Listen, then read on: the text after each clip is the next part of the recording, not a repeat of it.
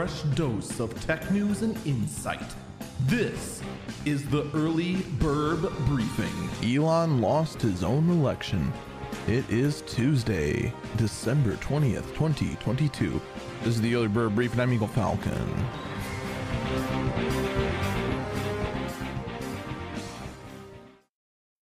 So this weekend has been an interesting little roller coaster. By the way, I want to apologize for not having an episode out yesterday. We went way longer with a extended stream than I expected, and by the time we were done, I just passed out. Then when I woke up the next morning, I was told that people were unable to make it to work, so couldn't even make it up in the morning. It feels bad, but it is what it is. But I still have thoughts about this topic that occurred over the weekend, and that was the fact that Twitter banned links, usernames that mentioned any relation to many of its rivals. And actually, I can say this much. At this time, it looks like possibly the algorithm that was implemented for this was a very sloppy rush hatchet job. It's just like, why?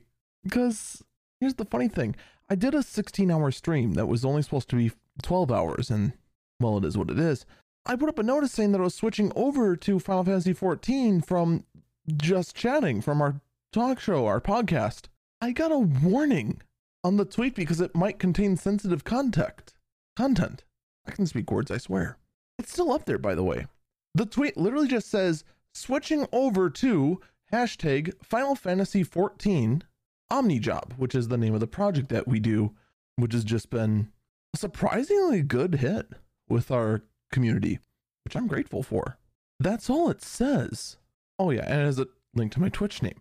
I don't know at this time whether is because it includes my Twitch name or because it includes the word switching. We don't know, because the list of platforms that are supposed to be banned were just Facebook, Instagram, and a whole bunch of other Chinese competitors that no one cares about. Well, a lot of people care about them, but people shouldn't care about them.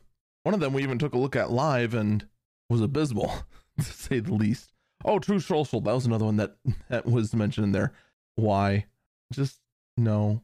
That's all I can say about that. Just no. But that was all banned. Then, as I started trying to test the auto mod that clearly misflagged my thing, we found out later that the policy has been rescinded. Well, that's good to know.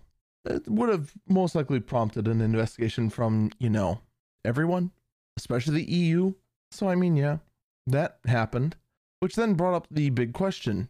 How long are we going to have to deal with this nonsense of a terrible policy decision being made and then having to be walked back because it was a bad policy decision?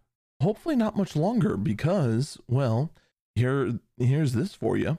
Elon decided to put it to a poll whether he should remain as CEO. And by a vote of 57.5% to 42.5%, yes won. Wait, I'm sorry, I phrased the question incorrectly. Should I step down as head of Twitter? 57% said yes. That's big. Like, that's a 15-point difference. So, what does this mean? I think regardless of how this poll ends, how Elon responds to it, here's what I think is going to eventually happen. I do think Elon is going to step down. We've already heard reports of him looking for leadership to handle Twitter. Does this mean that stupid policy decisions will stop happening? I think there'll be fewer of them. Healing can start to occur on Twitter, and we'll see how things go from there. I mean, one thing to keep in mind, of course, is that Twitter was not perfect before Elon got here. The damage that has been done to Twitter, I feel, has been exaggerated. Has there damage been done to Twitter? Oh yeah, absolutely it has been. Can Twitter recover from it? I think so. We'll have to wait and see. And I've actually had this kind of argument with my chat a little bit in regards to the state of Twitter. Like, everyone's saying that there's no one left running. All that's left are just yes men, this, that, and the other thing. I don't think Elon could find that many yes men. I don't. I do think those who are left at Twitter are dedicated, which Twitter does need. But here's the problem.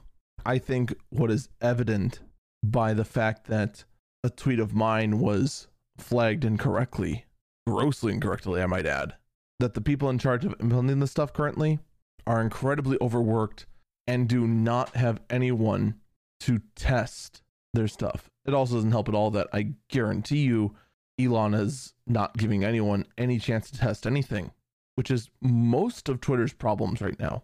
In the end, all we can do is wait and see how this all goes down. Twitter they'll do something. We don't know what yet. I do hope that the early reports saying that Elon was looking for someone to take leadership does think things out better than Elon, because I'm not gonna lie, a lot of his decisions I strongly disagree with lately. Now, except for that document dump, that one is very interesting, and I know a lot of people would disagree with that. But again, time will tell. Time will tell. That's gonna do it for me. Stay safe and stay healthy.